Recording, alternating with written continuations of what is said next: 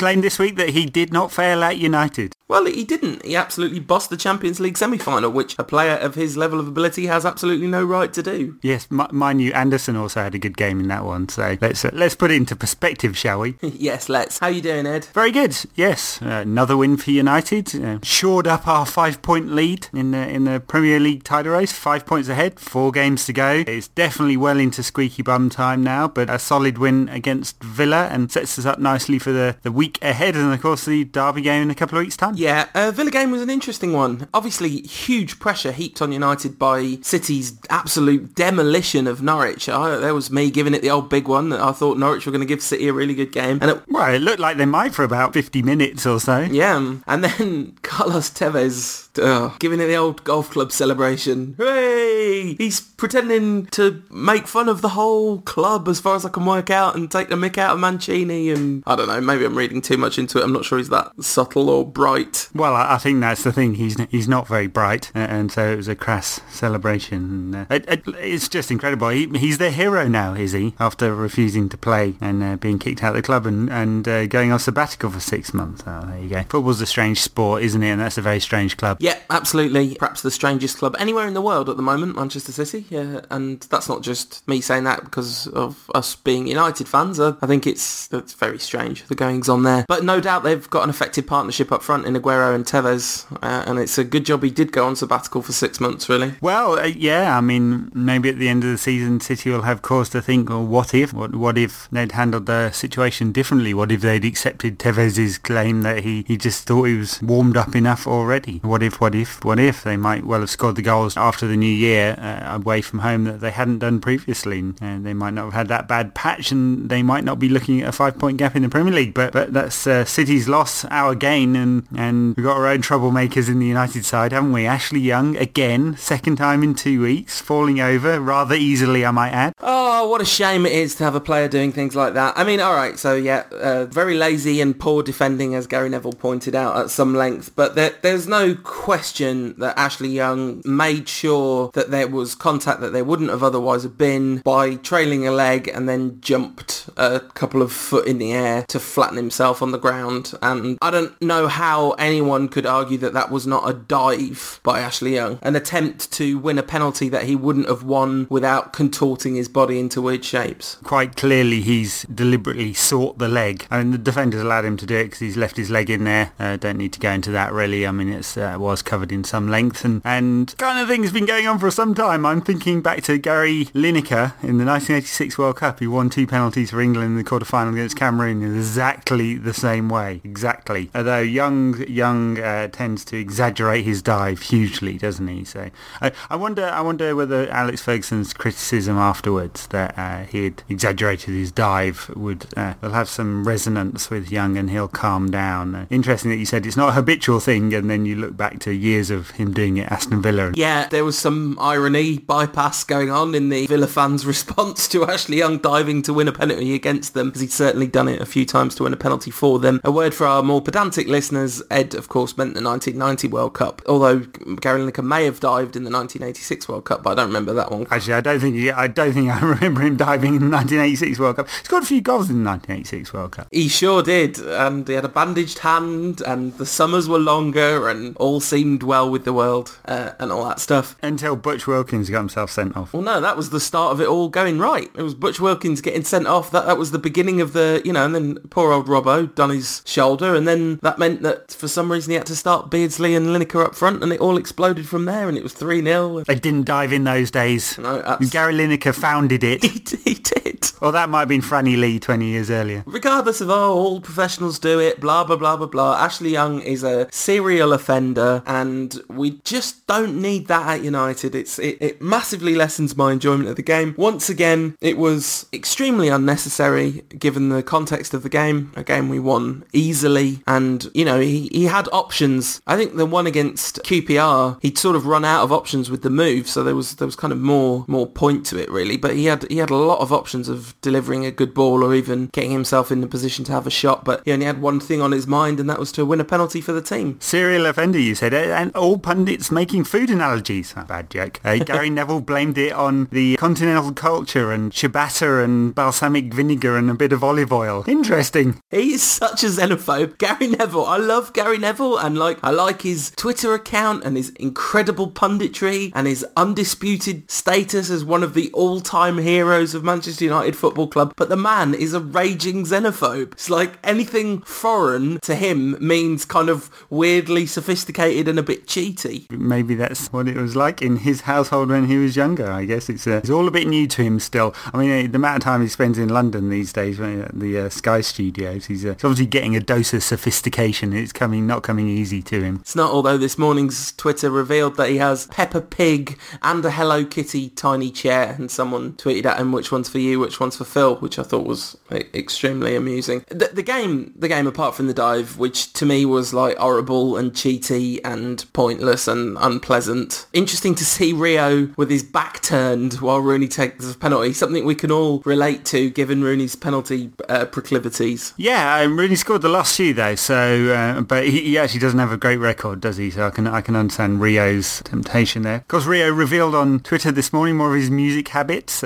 Everybody Hurts by R.E.M. An okay song. I mean, everyone likes a bit of R.E.M. I suppose, but a little bit middle of the road, that one. I thought Rio was into, cutting edge R&B and that kind of thing. It's a wonderful song. It is one of the best pop songs of our age. It's a genuine and heartfelt attempt to express empathy through the medium of music. Okay, so R.E.M. had definitely become much more mainstream by that time, but partly because their effect on the mainstream was to shift it over to the left a bit to include them in it. So it's a wonderful song, and I'll not have Rio getting any stick for that. Next he'll be tweeting that he's a big Phil Collins fan. There's no comparison between Automatic for the People era R.E.M. and Phil Collins. I'm just winding you up. Anyway, we should probably talk about some football. Yeah. Because there was a game and United won it. The early penalty certainly helped, didn't it? It calmed the nerves, and United never really looked like losing the game at all after that. Villa really didn't show much in the game at all, and I thought United were quite safe from a very early stage. Couple of good chances for Villa, couple of good set pieces, but apart from that, no, they really didn't show much, but that's because they haven't got much to show.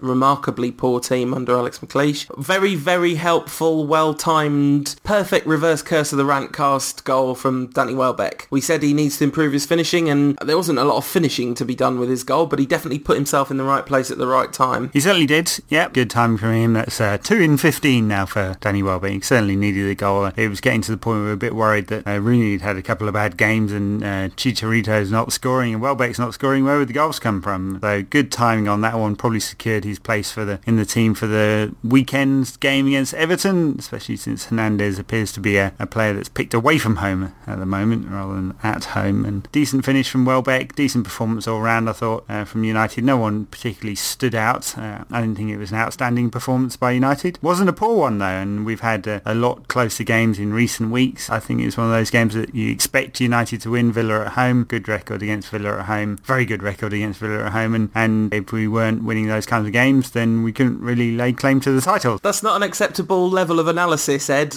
We were alright, no one played particularly well. I thought that Valencia actually had an extremely good game, and him and Rafael formed a fine partnership, and he was in full beast mode a few times. In fact, and Scholes was absolutely magnificent for the 60 minutes he was on the pitch. Perfect, imperious Scholesy performance. A few sighters from the edge of the area. Sadly, the one that was absolutely stunning flew off his foot like a beauty, just crept wide, which was a real shame. The volley from the corner. Of course, he's scored a couple of those before. I think back to Bradford years and years ago, and then one against Villa, although that was from a clearance off the corner. So he certainly knows how to hit them, and like another training ground routine. That one, a real shame it didn't go in. Pick out performances. Yeah, Valencia was all right. I mean, I think he's played better this season. Rafael had another solid game, and surely is United's first choice right back now, and there shouldn't be any kind of debate about that one. And Evans and Rio were excellent at the back again, and I thought Evra had a very good game, and he's come back into some form during the run-in, and there's lots of question marks about him. Obviously, during the Suarez affair, it did seem to affect him, and last season he had a particularly poor season by his very, very high standards, and he seems to be coming back to somewhere approaching his best. A a look at some of the data over the last 3 years on Evra. It's always good to back up an opinion with some actual facts, isn't it? If you take the key sort of 10 or 12 metrics, he dropped in almost all of them last season, and he's up near his form if you just base it on the data of about 2 years ago, although not quite there. Be interesting times with Fabio leaving, because it leaves Evra as probably the only left back at the club. Yeah, we'll definitely come on to that later in the show. I think a word for the midfield combination of Carrick and Scholes, because last week we talked about the devastating effect of separating that partnership at Wigan and reintroducing Giggs into the middle and him giving the ball away almost a third of the time. It was fantastic to see how well the two of them worked together, and they just kept the whole thing humming from pretty much start to finish. There's a little lull in the second half. Rooney got on the score sheet twice, had a really good first half. Like, I missed the game at the time. I've watched a recording of it, and when I asked for feedback, people said like Rooney was rubbish, but he scored twice, and he did have a pretty lousy second half, Rooney, but he was actually pretty effective in the first half, and he tried a couple of things which very nearly came off to great effect. Yeah, I mean, I suppose if you just look at the passing graph, then it doesn't look very pretty. Lots of red on Rooney's, and I thought he was a bit casual. And, yeah, definitely. And in fact, that's about what Ferguson said, which was a fair summary of Rooney, and I don't know whether it's because he needs the intensity, that was Ferguson's analysis of it, or whether he's just not playing very well at the moment. I mean, it's really remarkable. I mean, we've been talking about what we're going to do for the end of the season, and obviously one of the things we'll do is look at player of the season, and I've not really seen Rooney mentioned in anyone's player of the season discussion, but he's just scoring goal after goal after goal. Is he within 3 of Van Persie in the Premier League now? Yeah, and 4 of his best ever campaign, so which he may well get at this rate. Yeah, he will do, and you wouldn't believe it, would you? Because there's been such large periods of the season when you just don't feel like it's been a classic Rooney campaign, and it's been a campaign of a couple of halves really for Rooney. I mean, he started out the season as an out-and-out striker, and has played much of the second half of the campaign in a much deeper role, as United has sort of flicked between this 4-4-1-1 or 4-2-3-1, and whatever way you want to sort of present that, and played off another striker for most of the time since January, really. But that's when his goal scoring form's really kicked off as well, which is counterintuitive. Well, he had that blitz at the start of the season. He did. Then a big gap. I mean, he's always been a bursty player, hasn't he, in terms of goals? Yes, very much so. Very much so. I can't really put my finger on why that is the case. He just goes through these hot streaks, and then the goal doesn't come for quite some time. I mean, I think one of the reasons that it's the case, as I've said in various different ways, is that he's just, quite an odd character psychologically. He's a pretty unusual person, I think, Rooney. And, confidence plays a huge part in that. But then there's the weird thing where, like the Villa game, it didn't look like he was playing with much confidence whatsoever. And his 2 goals, one was a penalty, one took a massive deflection. So, even though he didn't have the confidence, it's still sort of just, the ball's just bouncing right for him at the moment. Yeah, well, let's hope it continues. Absolutely. I'm hoping it bounces in off his head into the City net in a couple of weeks' time. A couple of notable cameos in that game. Nani came on, scored a lovely goal. Wonderful to see that. And a man that we said last week on the show would never play in a United shirt again, Dimitar Berbatov, came on, and what was lovely was his reception from the United faithful. Very audible renditions of the Dimitar Berbatov song a couple of times, which I thought was really nice, given that his place in the hearts of many United fans is so unsure. I thought it was good to see. Yes, but I mean, we protect our own, and also I suspect there's quite a bit of sympathy going around for Berbatov now, because he's been frozen out of the team, and it feels a bit unworthy. I'm not quite sure what Berbatov did to not only not start. That's one thing. Ferguson's got lots of choices in attacking positions, especially as he only really plays one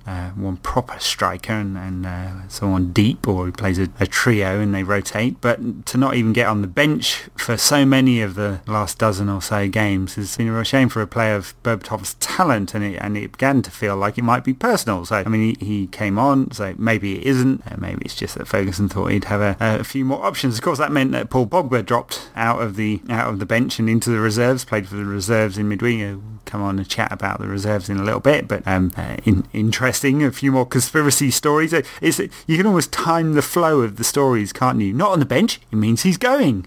Cue recycling of all the old same stories that seem to go around in circles. Yeah, although, not on the bench means he's going, doesn't it? Isn't that how it works? I'm not sure he played for the reserve, so he's not being frozen out. No, that's true. So, he did actually play. So, who knows? And the reserves had 2 games this week. He didn't play in Thursday's game, but he did play Tuesday's game. And so I wouldn't be surprised to see him on the bench for the game against Everton coming up at the weekend. So, let's do a bad news, good news situation. United at other levels, been a mixed week. Knocked out of the FA Youth Cup, a brave effort from the young lads. Yeah, Friday night, Stamford Bridge, and it was a brave effort. I thought they played much better than they had done in the first leg, gave a very good account of themselves. Although Chelsea, good first half, United came more and more into it and were beginning to dominate. And there's a very real pattern to the way both the youth and the reserve teams play, and they basically always play with a sort of 4-3-3, 4-2-3-1, mix of that with one striker, and the youth team play on the floor all the time. It's very much one touch, pass, move. It's not quite tiki-taka, but it's a good approximation of it, and they've got some extremely talented players in there, and even with a few injuries and a young side, they gave a good account of themselves, and it's a team that's grown over the year. I mean, this is a team that I think has only actually won 6 games in the Academy League, but it's had a very good FA Youth Cup run as the side grew over the course of the season. So many of them will stay together for the next campaign, and they ought to be a good force next season. And I think there's plenty of talent there, and it looks bright from that point of view. Of course, very few of them will ever actually make it at United. That's just the way of things with youth football, but they're a very good side to watch. And then on to the reserves, who've had a blinding season by comparison, and taken the Premier League Reserve North Division with, I think they've got 3 games to go or something like that, not including the game against Liverpool played on Thursday, and win it by miles as a result, and a very, very good campaign indeed. Yeah, 2-2 draw against Liverpool, but it was all over with a 6-3 win with a massive comeback from the lads. Very United-esque way to win the league from the little ones. It's a stunning game, actually. Yeah, I mean, I was out in the gym, so I only caught half of it on the TV. I had to download more highlights so I could watch it all over again. So it was 3-0 down, and within about half an hour, and then came back to win 6-3. And to be honest, it could have been a lot more. And Will Keane got 4, though. I think the man who really stood out in the game was David Petrucci, the Italian, who many people think has got a bright future at United. It looks like he's going to sign a new contract, which is interesting because he's actually out of contract in the summer, and given he's had so many injuries over the last couple of years and not quite developed as everyone had hoped, and this has kind of been his breakthrough year at reserve level in truth, and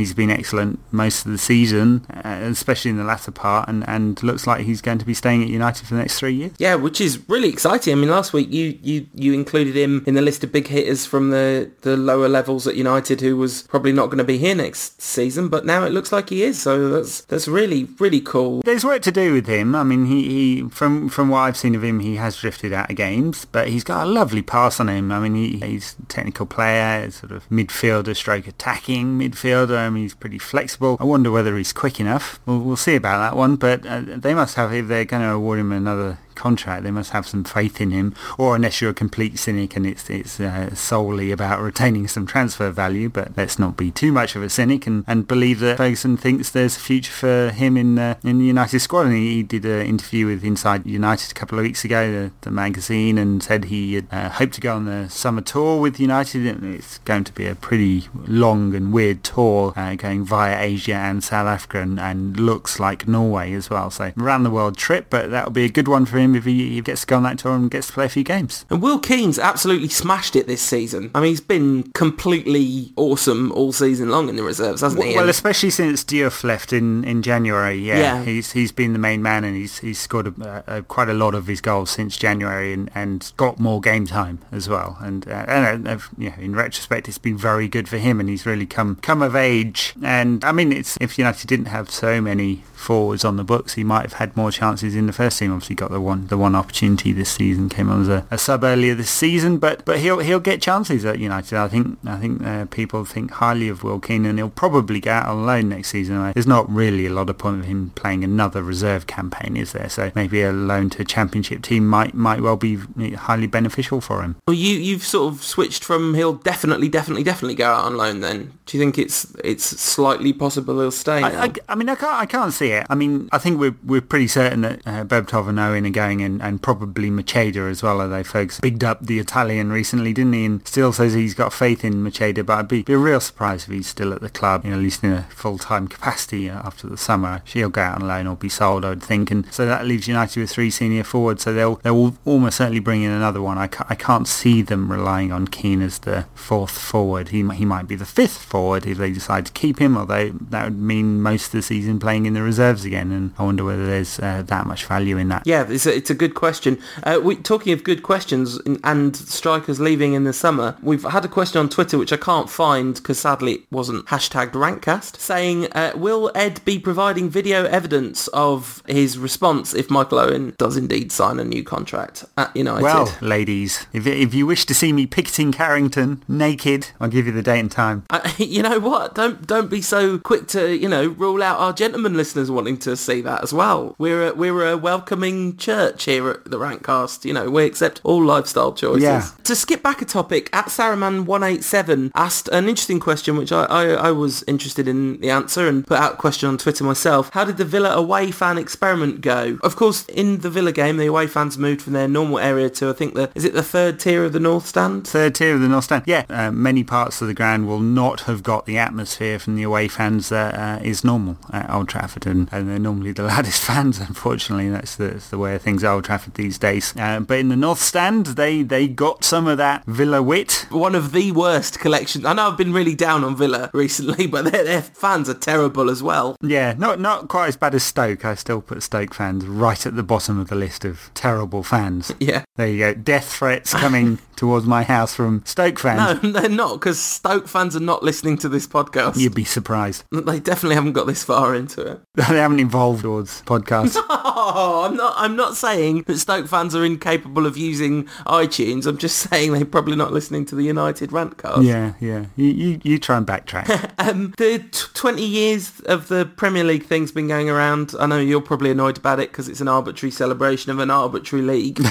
Totally. There's way too much arbitrariness. And they missed out 2 key goals. And did I not just talk about them? Paul Scholes against Bradford, how could that not be in the list of potential goals of the last 20 years? And his one against Villa too. Disgrace, I tell you. No, absolutely a disgrace. And I think there's a Shearer volley in there, which is nowhere near the volley that Rooney hit against Newcastle that time. No, that's right. That's the other one. Yeah, I was actually having a chat with an Arsenal fan, and I mentioned those 3 very specifically and said they should have been in there. I'm sort of broadly relaxed about the whole subject, so long as Eric Cantona wins for best celebration. Although it's torn because Fergie and Brian Kidd, that's pretty awesome. I remember Brian Kidd on his knees praising the heavens, and then someone clattered into me from behind and I fell about 3 rows of seats down. So that was a mixed experience for me, but a joyous occasion after Steve Bruce had headed in the second against Sheffield Wednesday all those years ago. That whole thing's weird.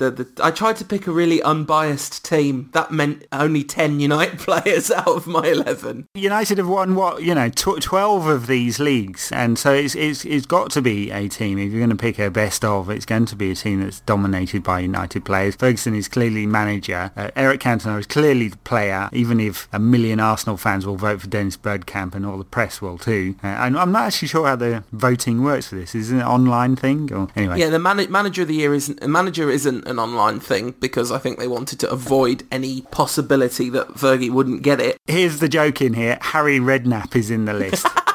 That's beautiful. Isn't that wonderful? Yeah, his trophies have included a Division 2 title and whatever the LDV Vans trophy was called all those years ago. Realistically, there's only 3 managers in the shortlist for Premier League managers, maybe 4 if you include David Moyes. But I think apart from Mourinho, who's only there for a couple of years anyway, there's only Mourinho, Wenger and Ferguson who are even... I mean, there's no debate over what the answer is. It's Fergie, obviously. But, it's hard to even give a bronze medal in that because it's been so dominated by Ferguson and Wenger. Well, yeah, Ferguson should get gold, silver and bronze all to himself. Let's face it. My team was Schmeichel in goal. I think that's fairly uncontroversial. I have seen some United fans picking Edwin van der Sar. Awate picked Edwin. That's what the young guns do. That's it, isn't it? That's what I thought. I thought that at the time. I thought, yeah, that's showing his age there. Schmeichel was something else. And van der Sar obviously had a couple of really wonderful seasons at United. A wonderful time the whole whole way through. But Schmeichel was like no other goalkeeper I've ever seen. He was just immense. He was like some sort of weird concept rather than just a goalkeeper. You know, he was the very essence of goalkeeping. Yeah, he was the Jonah Lomu of goalkeeping. He was a freak. He was. That's exactly right. Yeah. You know, obviously a massive personality, had all the skills and scared the bejesus out of any strikers. So, yeah, perfect keeper, and we miss him still. And there's no debate for me there. Schmeichel is definitely the best goalkeeper in United's history. I think he's one of the very best ever from what I've seen. Obviously, I've only seen part of football history, but there you go. Football was only invented in 1992, wasn't it? And I thought he's a better keeper than Van der Sar. Every day I'd pick Schmeichel, so I don't think there's any debate. Right back. I can see people viewing Gary Neville as not the only possible choice, but as far as I'm concerned, Gary Neville is the only possible choice. He's the only possible choice, and of course in that list also included Warren Barton, so I mean, please.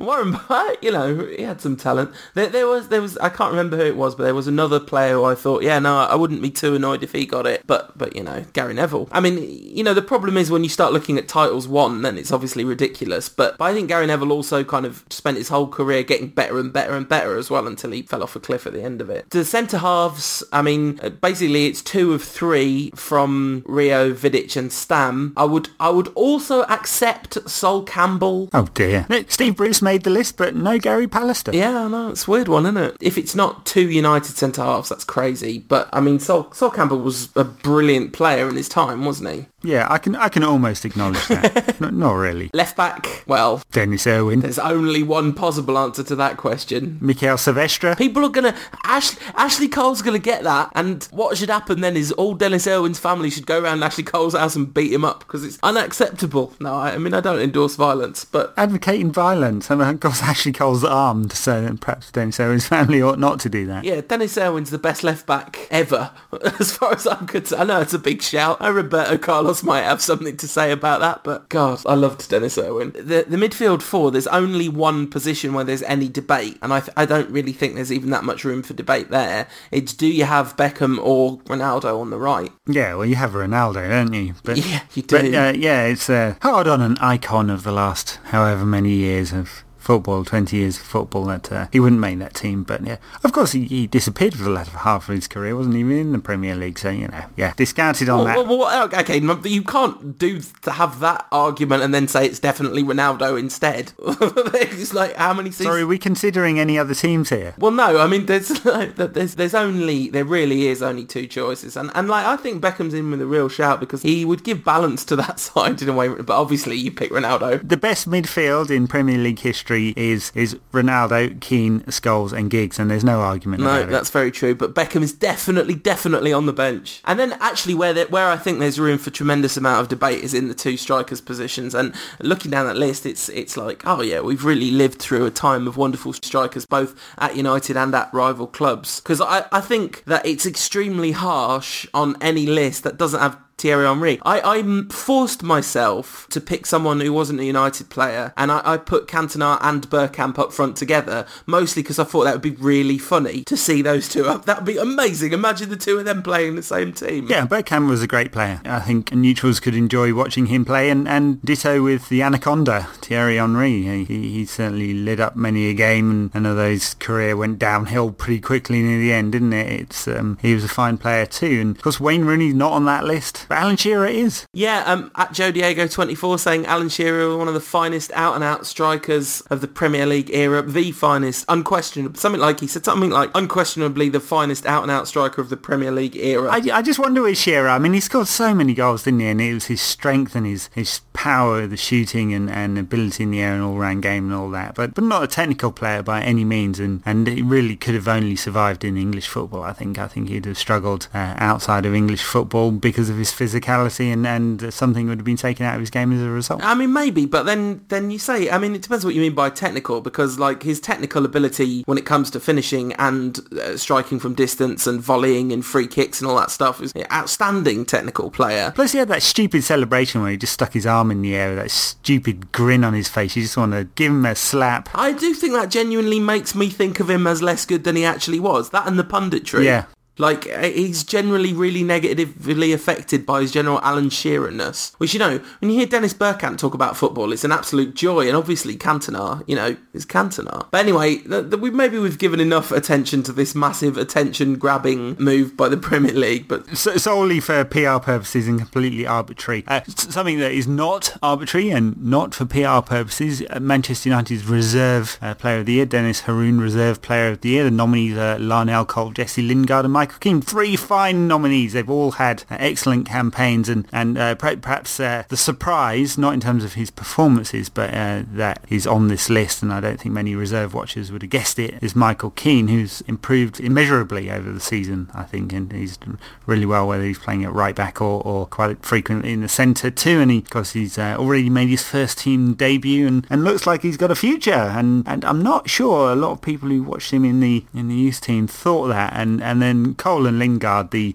Xavi and Iniesta of Manchester United's reserve team, as Danny Welbeck called them. 2 fine players, both technical players, flexible players, very modern players, and as long as they can cope with the physical demands of the Premier League, because they are both diminutive, then I think they've both got very good careers ahead of them. Talking of them being diminutive, you've seen the photo doing the rounds of Ryan Giggs teaching Danny Welbeck and Larnell Cole with his back turned. I have seen. Lovely, yeah. Lovely stuff, because Giggs looks about the same age as he is now, and the rest of them are all tiny children. We've been overwhelmed by Twitter questions, so I'll blast them out as fast as possible. One from @office_monkey, ever seeking controversy. Drogba in the summer for free, yay or nay? Nay, no thank you. Not after his performance in Chelsea's 1-0 win over Barcelona in the Champions League semi-final. No thank you. I don't think so.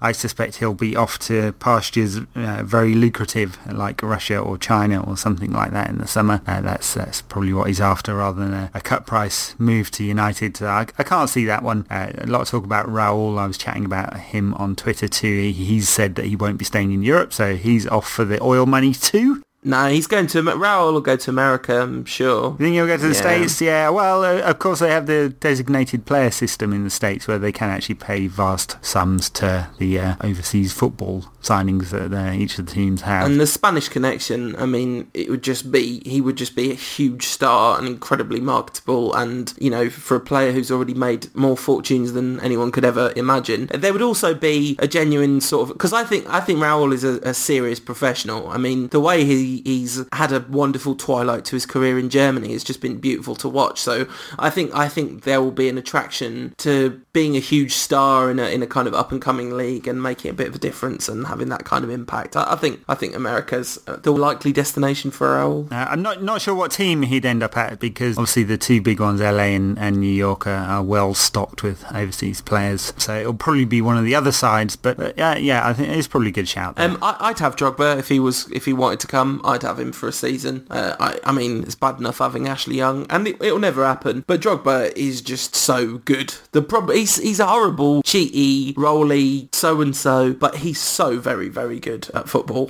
Scored a fine goal, and we've talked this season about how you'd go about beating Barcelona, and that's the way.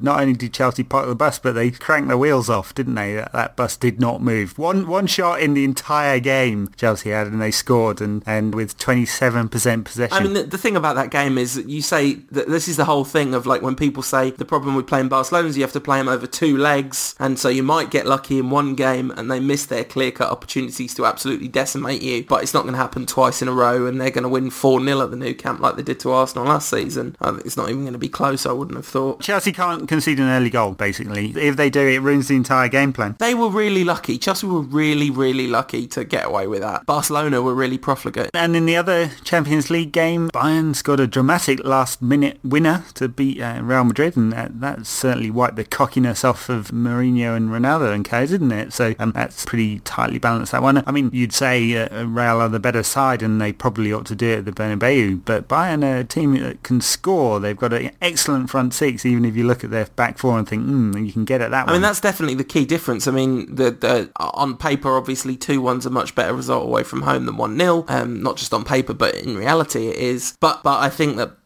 Bayern look much more likely than Chelsea to score more than one away at the Bernabeu, because it's not like Madrid are brilliant defensively. No, Gomez was excellent, and there's always a goal in Robben and Ribéry if they turn up, and Robben especially does blow hot and cold, but I think they can cause all sorts of problems at the Bernabeu, and of course, it's not exactly known for being patient there, is it? So things aren't going well for Real. Straight away they'll be getting on the team's back, so that could be an interesting tie. I still think we'll have a Clasico final, which I have to say, along with much of Europe, I suspect are very bored of these games, because you know exactly what's going to happen. So in many ways I'd like to see it mixed up a little bit, but I suspect it will be Barcelona and Real in the final. I'd like to see it mixed up a little bit, but really, really, really not if it means John Terry playing in a Champions League final again. Yeah, he doesn't deserve it. He doesn't deserve it at all. Of course, QPR playing Chelsea soon, aren't they? Is it this weekend? And QPR's players are apparently having a meeting to decide whether they'll shake his hands. The RaceGate affair is still hanging over him, and I mean there would be a nice symmetry to it, wouldn't there, if Chelsea did make the final and it went to penalties and Terry missed again. That would certainly be amusing. The FA Cup final is the least nice football match that's ever happened, isn't it? It's like, oh, well done, FA. Not only did you not come down harshly enough on either of these players, although I guess you could say that Suarez's punishment was fairly intense, although not necessarily for the crime committed, but I guess it's harsh to accuse the FA of leniency on that one. So my bet here, and I'm willing to put quite a large amount of money on it, is that either the mascots or the teams will come out carrying a Let's Kick Racism Out of Football flag or badges or something like that. You know it's going to happen, and it will be the most insincere piece of PR puffery that there ever has been, but there you go, that's football for you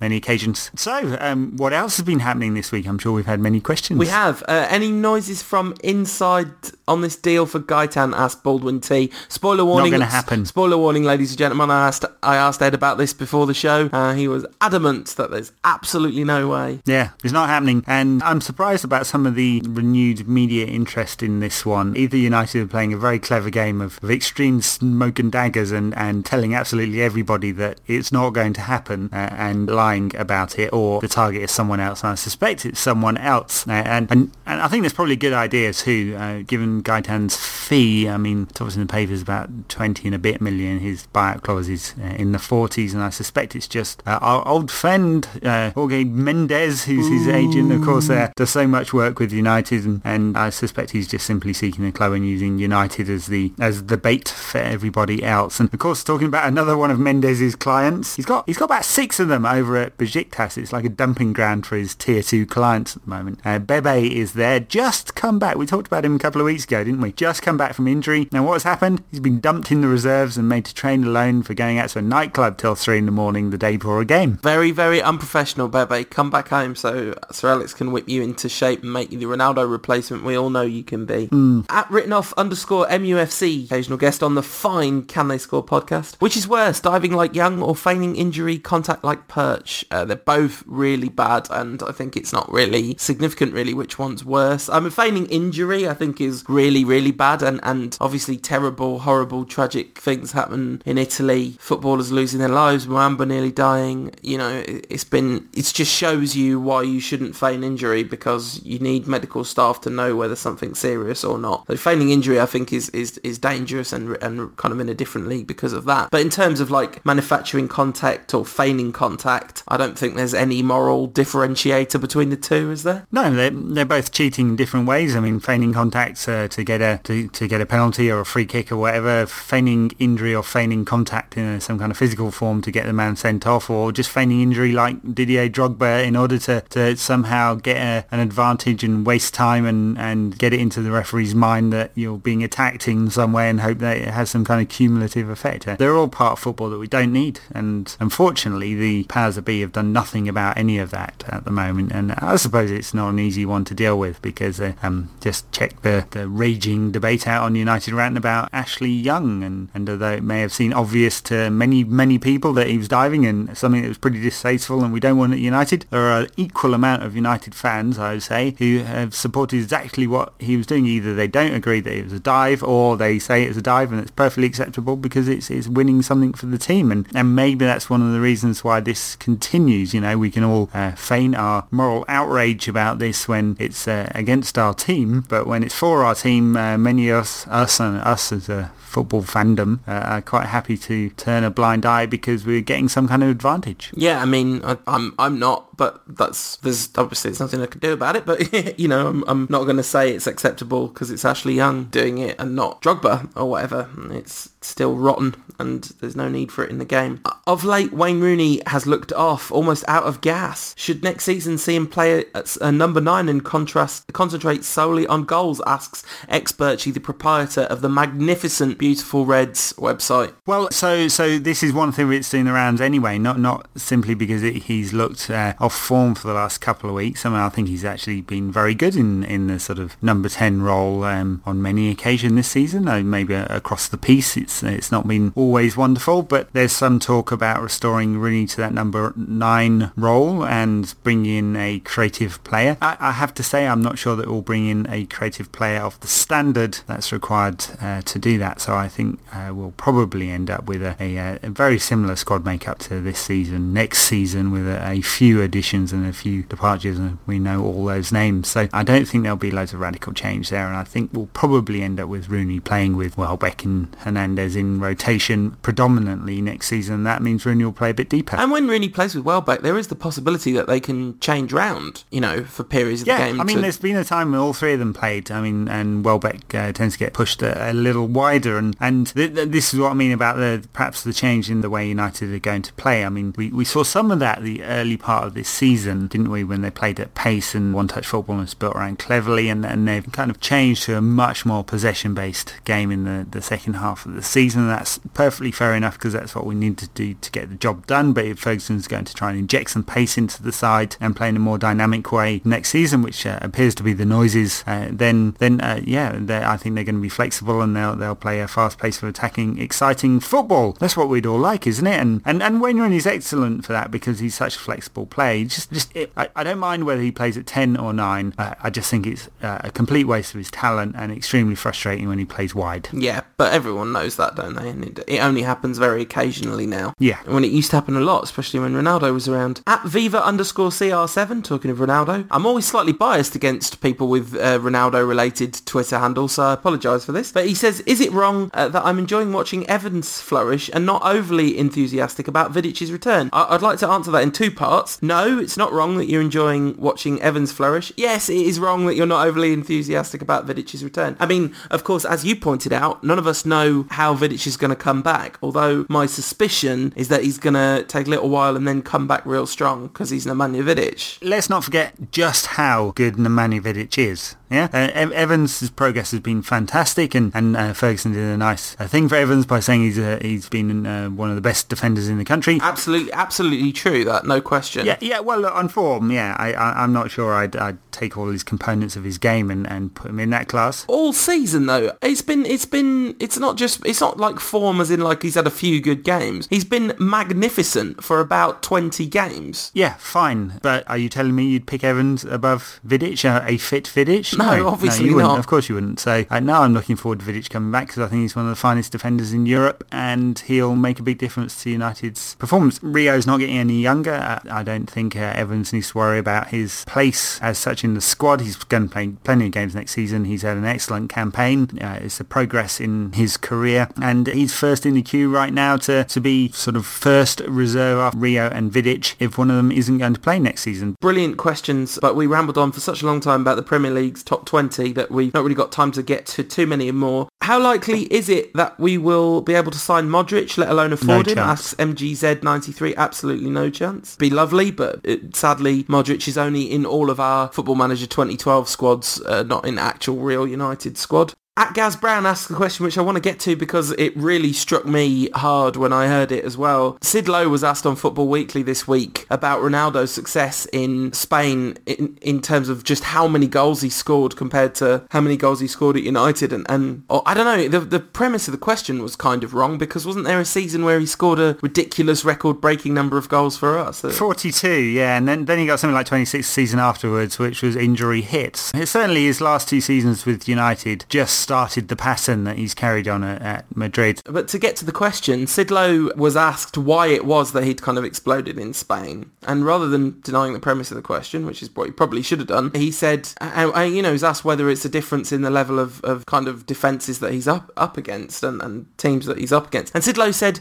well, one of the reasons is he's playing in a better team. And I'm pretty sure Manchester United 07-08 is a better team than this Real Madrid side. I asked Sid Lowe on Twitter whether he'd actually really considered that or just kind of said it on the basis that Madrid now are better than United now, which that's reasonable. But that 07-08 team was absolutely amazing. And, the team around Ronaldo was phenomenal. So seemed a strange one. What do you think? Yeah, I don't think there's any basis for that. This Madrid side, you can start saying it's a better team than United when they reach the Champions League final and win it. Yeah, absolutely. Oh, just one last question. We haven't really talked about this. Fabio going on loan next season. Yeah, a good thing for him, but I think it's an interesting one for the squad as a whole, because there's going to be, not like there's any challenge to Evra at the moment, but there won't be any kind of challenge. So I think it's good for Evra to have someone there because he gets a rest and he needs that competitive edge, because I think we have seen his performances drop on occasion, haven't we, over the last 18 months? And he's played, over the last 5 seasons, he averages something like 48 games a season. It's insane. And he'll go to Euro 2012 with France. He's back in the France picture, so he'll go there. He won't get much of a summer off, and there's massive risk of burnout if he plays another 50 games next season. So United need another left-back if Fabio's going. In fact, it's good for Fabio to go because he needs games, and we thought he'd progress this season because he ended the season before,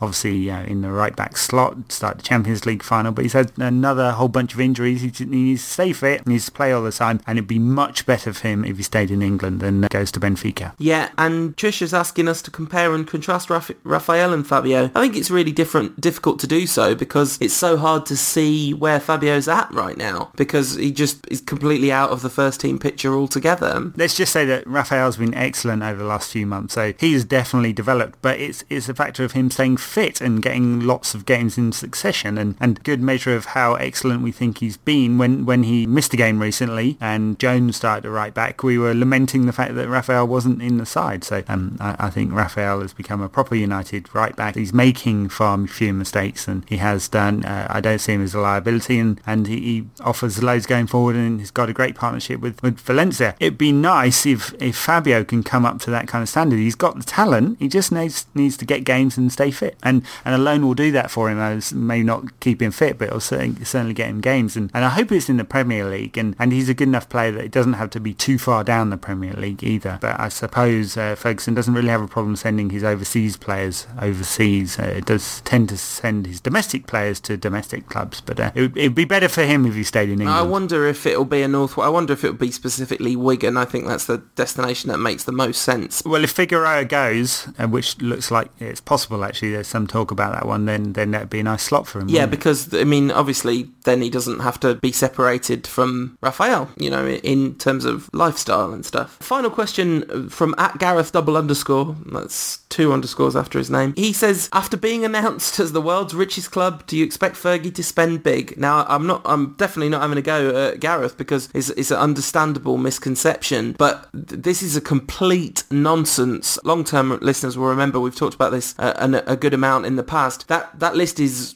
basically a complete nonsense if you're interested in what the club actually has available to spend on players. Yeah, it's always mistranslated as the richest club. It's got nothing to do with wealth. There's 2 main lists that come out each year, the Deloitte list and the Forbes list. The Forbes list is a revision of the Deloitte list. The Deloitte list is basically revenue, and then Forbes create an enterprise value, which is revenue plus some kind of goodwill multiplier, plus a few other factors they throw into the methodology. Now, I met the guy who's in charge of the Deloitte list, and I told him what a nonsense it was as a proper piece of analysis about relevance of financial matters in football, and I have to say he didn't quite agree with me. So I think the Forbes list is nonsense because essentially it's based on revenue, and what do they say? Revenue is vanity and profit is sanity. United doesn't make any profit because we throw it all down the drain on debt, whereas Barcelona don't make any profit because they throw it all on players and their gigantic wage bill, something like 500 million euros in debt, and Real Madrid makes a tiny bit bit of profit, and they spunk most of theirs on wages too. So it's really odd system. It's got nothing to do with how much United will spend in the summer at all. That's all about cash flow, and this system is a kind of cheap way of ranking clubs. Quite how they get to a value that's 20% more than this time last year, I have no idea. United's revenues are definitely not, and profits are definitely not up that far, especially as costs are increasing pretty rapidly at the moment. But there you go. I suppose any investors in Singapore looking at that and taking a lead off that, I'm sure they're not, but if they are, that'll be music to the Glazers' ears. Looks like that IPO will happen perhaps late summer, so it could well be before the start of the new season or just into it. So that's the thing that will prompt United to actually spend some money, because they'll maybe clear some debt and there'll be quite a bit of free cash flow. We're massively running out of time, so our Everton preview will largely be very nominal. I'm going to say that we're going to win 2-1. I would love to see Phil Neville throw the ball into our net again. I think it'll be a harder game against Villa, but I think United's performance will be quite similar. I would expect pretty much exactly the same 11. Yeah, I'd like to see the same 11, basically. Well, maybe Nani could come into the side. Maybe he's up for a starting berth. One thing I'd say about Everton, obviously, a pretty disappointing loss in the FA Cup semi-final for them, and I wonder how much that'll affect them, because their season's basically gone now. That's the one thing they were playing for, so I wonder whether the impetus won't have left them somehow, and they perhaps won't have the edge that they might have done in the past. Tough game. I mean, they're a good side, Everton. They're still above Liverpool in the league. So, but yeah. Howard, the G-bomb, Phil Neville, they're all red agents there. They know where the loyalty's at, and I expect United to go and win. And I'm going to say 2-0. Oh, blimey, nil. No, I think it's going to be 2-1, because I think Darren Gibson's going to get one. I think it's written in the stars. We're going to get shoot. I really, really, really hope that every time he gets the ball anywhere in Everton's half, the whole Stretford end starts shouting shoot. I'm really looking forward to that. Yeah, but the thing is, he'll probably spank on in from 35 yards last minute to beat us. No, it's not going to happen. So 2-0, you're saying 2-1, I'm saying. Listeners, we're glad you're with us at this incredibly exciting time in the season. We thank you very much for listening. If you've enjoyed the show, feel free to throw us up a nice review on iTunes, which some of you have been generous enough to do, and a couple of them have absolutely made my day, so thank you very much for them. If you want to get in touch with us between shows, you can at Edward, that's at United Rant, or you can at me, that's at UTD Rantcast. If you want to submit a question to the show, just at me on Twitter and use the hashtag Rantcast, because then I can find it during the show recording, because we're starting to get loads of questions, which is awesome. If you really, really like the show, you're welcome to throw us a few pennies just to help cover the cost of equipment and bandwidth. That's unitedrant.co.uk/donate, and could not be more grateful to the people that have already donated. Some people have been super generous. Yeah, and if you're a Mr. B. Gates or M. Zuckerberg and you fancy throwing a few of your well-earned shekels and IPO funds our way, feel free. Yeah, no, absolutely. If you want to set us up for life, that's fine, and we'll repay the favour by doing 2 rantcasts a week. We get asked that quite often. Frequently, almost all the time, which is very flattering, but sadly we just simply don't have the time. It's really, really, really nice that people would want such a thing, but yeah, because we have jobs and that. Unfortunate, isn't it? It unfortunately does get in the way of the real reason for living, which is football. and there will be football back this weekend. It's going to be a big weekend. United, Everton, City, Wolves. You'd expect an easy win for the Wolves there. They're a proper big club with some real history. Yeah. Chelsea, Arsenal in the hunt for 3rd and 4th, and I think Tottenham are out of that one now, aren't they, since they've fallen off a cliff. And Newcastle, I'm putting all my chips behind Newcastle for 4th place. I'd love that so much. That would be fantastic, because actually, like, this Newcastle side, they've got some fantastic players and just great strikers at that club. And in those Premier League awards that we spoke about earlier, quote, which is obviously Eric's, when you follow the trawler, but one of them in there was Kevin Keegan's famous, I'd love it if we beat them rant, and I'd love it if we beat Everton. Perhaps not as much as Kevin Keegan would have loved it, but I think we'll do it. I think we'll go into the derby 5 points ahead, and that's a massive advantage and a big psychological boost. It's all too much. We'll be back next week. See you then.